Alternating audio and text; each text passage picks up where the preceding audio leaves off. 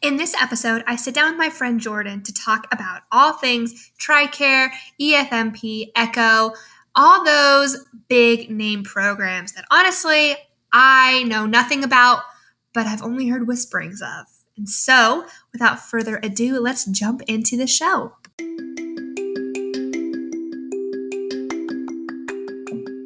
Hi there. Welcome to Call to Marriage, a show about navigating life as a military spouse. I'm your host, Callie, a newcomer on the scene of what is the military spouse life.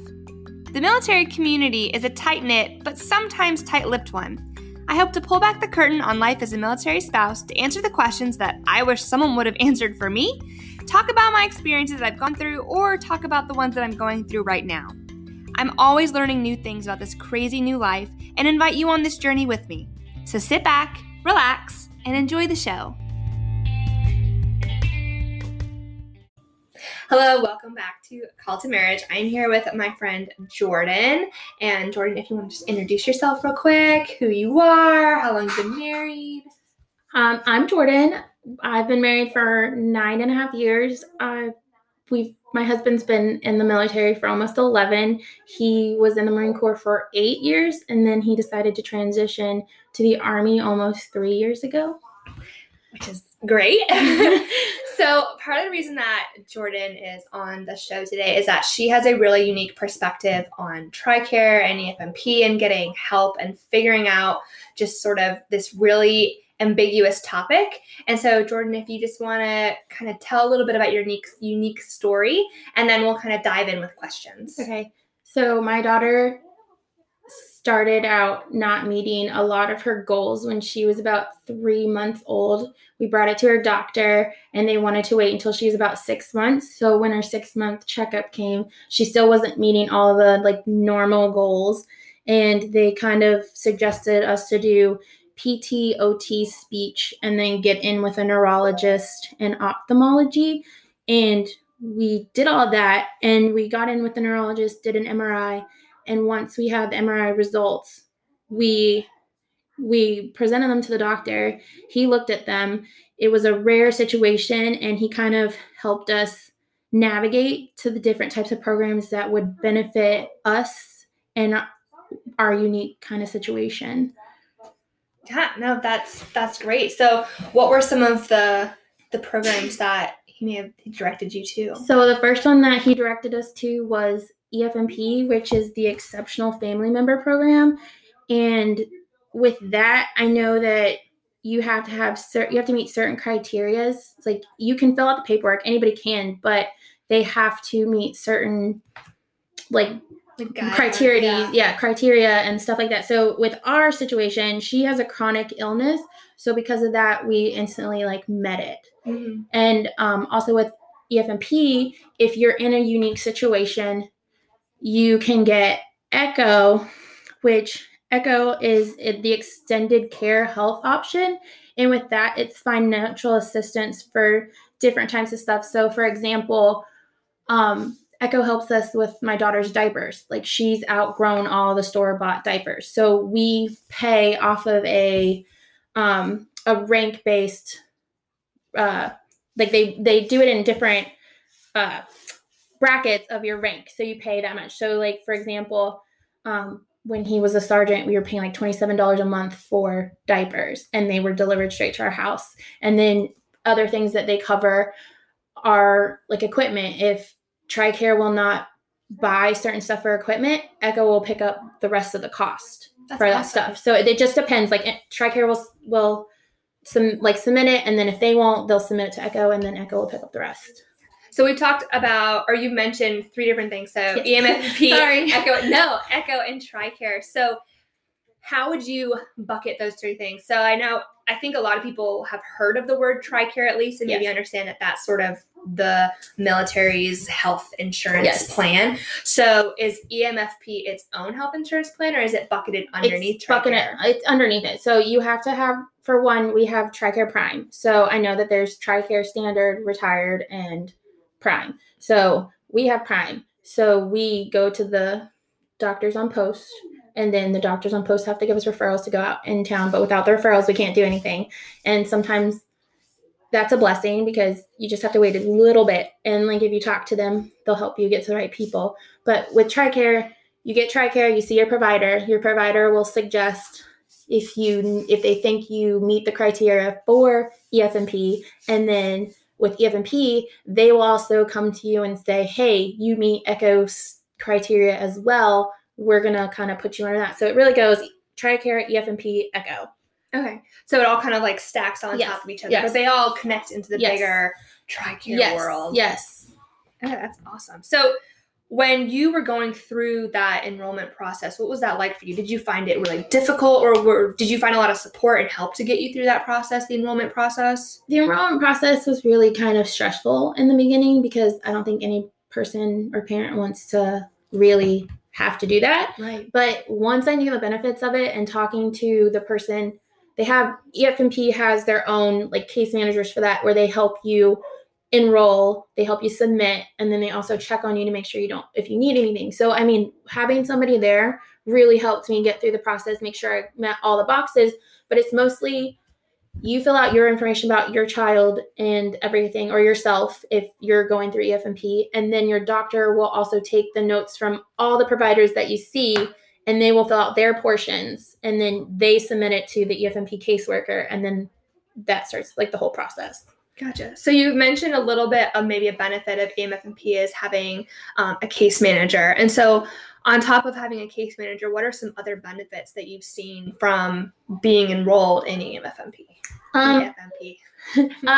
Well, once you're enrolled and you've got the approval and everything, you get your own EFMP caseworker in the hospital with your doctor. So for example, because we have a provider on post, we also get the case manager, and the case manager works close with the doctor. So any questions or concerns or tests or whatever I need, like right then and there, I can call my case manager. She will talk to the doctor will go back to her, and she'll call me. So it's kind of like that extra benefit of having it, because if it's a crisis, then she can help me kind of navigate. Or if I call the doctor and I'm like, hey, we need this, this, and this, sometimes my case manager can help push that further so we can get it done faster. So it's just nice to have that person in between so that I don't always have to talk to the nurses and then have to wait a long time to get a response. Right. And it almost seems like they kind of act like an advocate then in that sense too, because they're helping you kind of work through things maybe more streamlined and efficient than you would if you were just going at it on your own. Yeah. And they know your case. So they have everything, there's one case manager per provider, I believe. So, I mean, they know that whole provider's case. So it's not like you're gonna call and be like, oh, I don't know who you are. Maybe you're with this person. Like, it's that provider's case manager. So not only is it streamlined and efficient, it's consistent too. Yes. That's awesome. So you had kind of mentioned too, though, that earlier when we were talking about there may be different kinds of case managers and behavioral and things of that nature. Yeah. Can you kind of like maybe talk about the differences with those and how they kind of tie into everything? So with my daughter, hers is more, like, I don't know how to say it like exactly, but hers is more health-wise. My son is more behavioral-wise. Okay. And so like with her doctor has her case manager and stuff, but then my son with his like ADHD, they also have a case manager just for that part. But if you have both of them, I'm sure you could have both case managers to like kind of help with the different situations. Right. But I know that with here at Fort Campbell, you have them separated. They're not even in the same building. So yeah, like behavioral's on one end of the hospital, the pediatrician's on the other side. So they're not even in the same building. So they might not even be able to like help you, but having them on each side kind of helps. Yeah, definitely. And I think too, with what you were saying, in just having kind of someone there when you need them and things of that nature, especially in a crisis situation. Because it's hard sometimes. It's hard, like getting through to the appointment lines or getting exactly to the nurse in general is so hard. But having that extra person there, because you're already dealing with so much, like it's nice. How has it been with all that going with COVID and everything? Because I know that getting an appointment here has been crazy in general. And so I don't know how. They've been good. Like we had a little bit of a problem pop up a couple weeks ago, and the doctor responded with a phone call that next morning. She was great. Like I was able to call the nurse advice line, because that's always there with TRICARE, is the 24-hour nurse advice line. So with the 24-hour nurse advice line, they actually scheduled me an appointment with her provider the next morning, which was great. So I already had that on the books, and then talked to the doctor. The doctor started working on some referrals that we needed. And then I had a couple extra questions that I couldn't get to the doctor. So I called her case manager, told her everything was going on. She wrote it down. She went to the doctor. A couple hours later, she came back and called me and said, okay, we got this submitted. Like, she wants to do this, this, and this. So it was really nice that it was done within a day. Yeah. Sometimes it can take longer. Like, I'm not saying it's always going to be done in a day, but the fact that I got answers immediately or within a timely manner was great. You have a team. Yeah. You have a team of people. Yeah. And they're great. They want to help. They already know the struggles that I go through on a day-to-day basis. Like, they don't want to make it prolong and just stress out even more. Definitely. So I know we have been talking a lot about positive things, and it makes it hard to imagine there being any negatives. But I also know, just from things I've heard and people talking and hearing things, there's a lot of people, I think, that are nervous about enrolling in EFMP because there's this idea that if you enroll in EFMP, you're going to harm your service member's career in some way, because I think there is a belief that EMFP is limiting. Yeah. And so if you were to hear that, what would you want to tell people about that? Or why do you think they think it's limiting? Or both. Let's answer both parts. For us, I don't think, for my situation, having EFMP hasn't limited my husband from doing anything. So when we were in Alabama, we didn't have any close doctors near us. And one of the great things that we got to do with EFMP was travel all the way to Pensacola. That was a 2.5-hour drive round trip. EFMP reimbursed us for over 60 miles. So we got paid to travel with her, and I got paid for an adult meal and stuff like that. And I mean, it depends on your situation. Like, if you're willing to travel and do that kind of stuff for your kid, then you can do it. And then, we never had any desires to go overseas, like to Japan or Korea or stuff like that. So I think it depends on every situation. But I think the biggest thing that you have to look at is talking to your spouse, see what they want, like where you're at together. So I haven't really experienced any negativities. I'm sure there's lots, but I think it's just on your situation and how you handle it all together as a team. Like, I think it takes more than that, because my husband's been very great, and we've talked about the places we want to go and the places we don't want to go. And I think with EFMP, I know with the Army, they kind of give you your top choices. So like with EFMP, like, it's great. We can choose like which ones we want for our daughter's health. So I don't see any negatives because I haven't experienced really any negatives, but like I said, there could be negatives. Right. It's case to case basis. Yeah. It's like, it really depends on the specific situation, but I think the idea that it can be harmful, I think too, like, there's just a lot of stories. There's a lot of negative stories. And I think that's part of the reason why people are scared, is because there's so much negativity about it. Yeah. When in reality, it's, if you want to do the best thing for your child or even yourself, it's a fantastic resource to have. Because I do know that we had a friend who had, I believe she had diabetes, and they couldn't go to Japan. And that kind of was like, what do we do? Do we, where do we go? And of course you don't want to be away from your family, but at the same time, that sucks. Like, you don't know what to do. It's kind of, a rock and a hard place. But I mean, we've never been handed that situation. So I don't know. No, it is a case-by-case basis, but I think to remind and be reminded of all the benefits of it and the importance of it. There's a lot that people don't know about it. Yeah. There's just I think one of the biggest things is just talking to your case manager, or any of your case managers, like the ones that are handed to you, ask them the questions, because if you don't ask, you'll never know. Right. Exactly. So you talked about the case managers, and they seem like an awesome resource. Providers are an awesome resource, again, just for questions. Yeah, I think the providers too, for our situation, I have always gone with pediatricians, and that's been my take from it, is that family, like, providers aren't always going to like do the best. But again, that's my opinion. But like, we've always had pediatricians, and they've always been great on helping us with our referrals, our equipment, all of the questions that I've had, because they're for my kid. Like, they are specifically on children, and all of her providers that we've had the past 3 posts have been willing to learn about her case because she's so rare. So they have taken the time to do that. And I can't always say that for family providers. Right. So are there any other resources that you would say are a good route for families to take if this is something that they're having to look at now?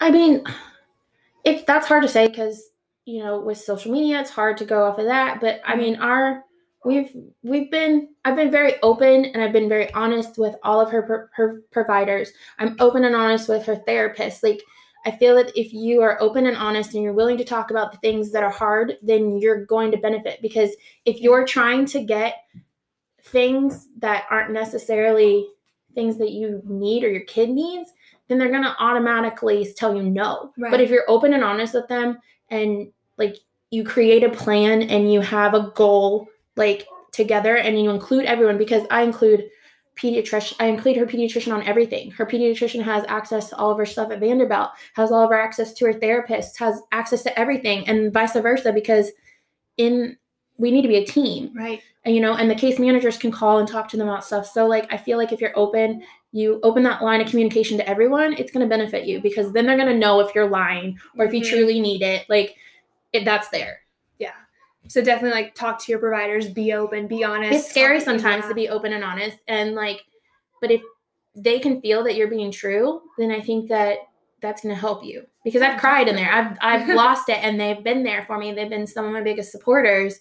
And that's really hard to say for some providers, because I know people hate some of these providers and stuff, but at the end of the day, they want to help you just as much as you need help. But if you're going to lie or like demand things, I think that's like the biggest part, is like, they're not going to give it to you. And then you're going to look at TRICARE, EF&P, all of everything negatively. Right. Right, definitely. So I really think this is a good conversation to have, because one, it sheds light on a topic that I don't think is talked about enough and not talked about positively enough, when in reality it's a great program.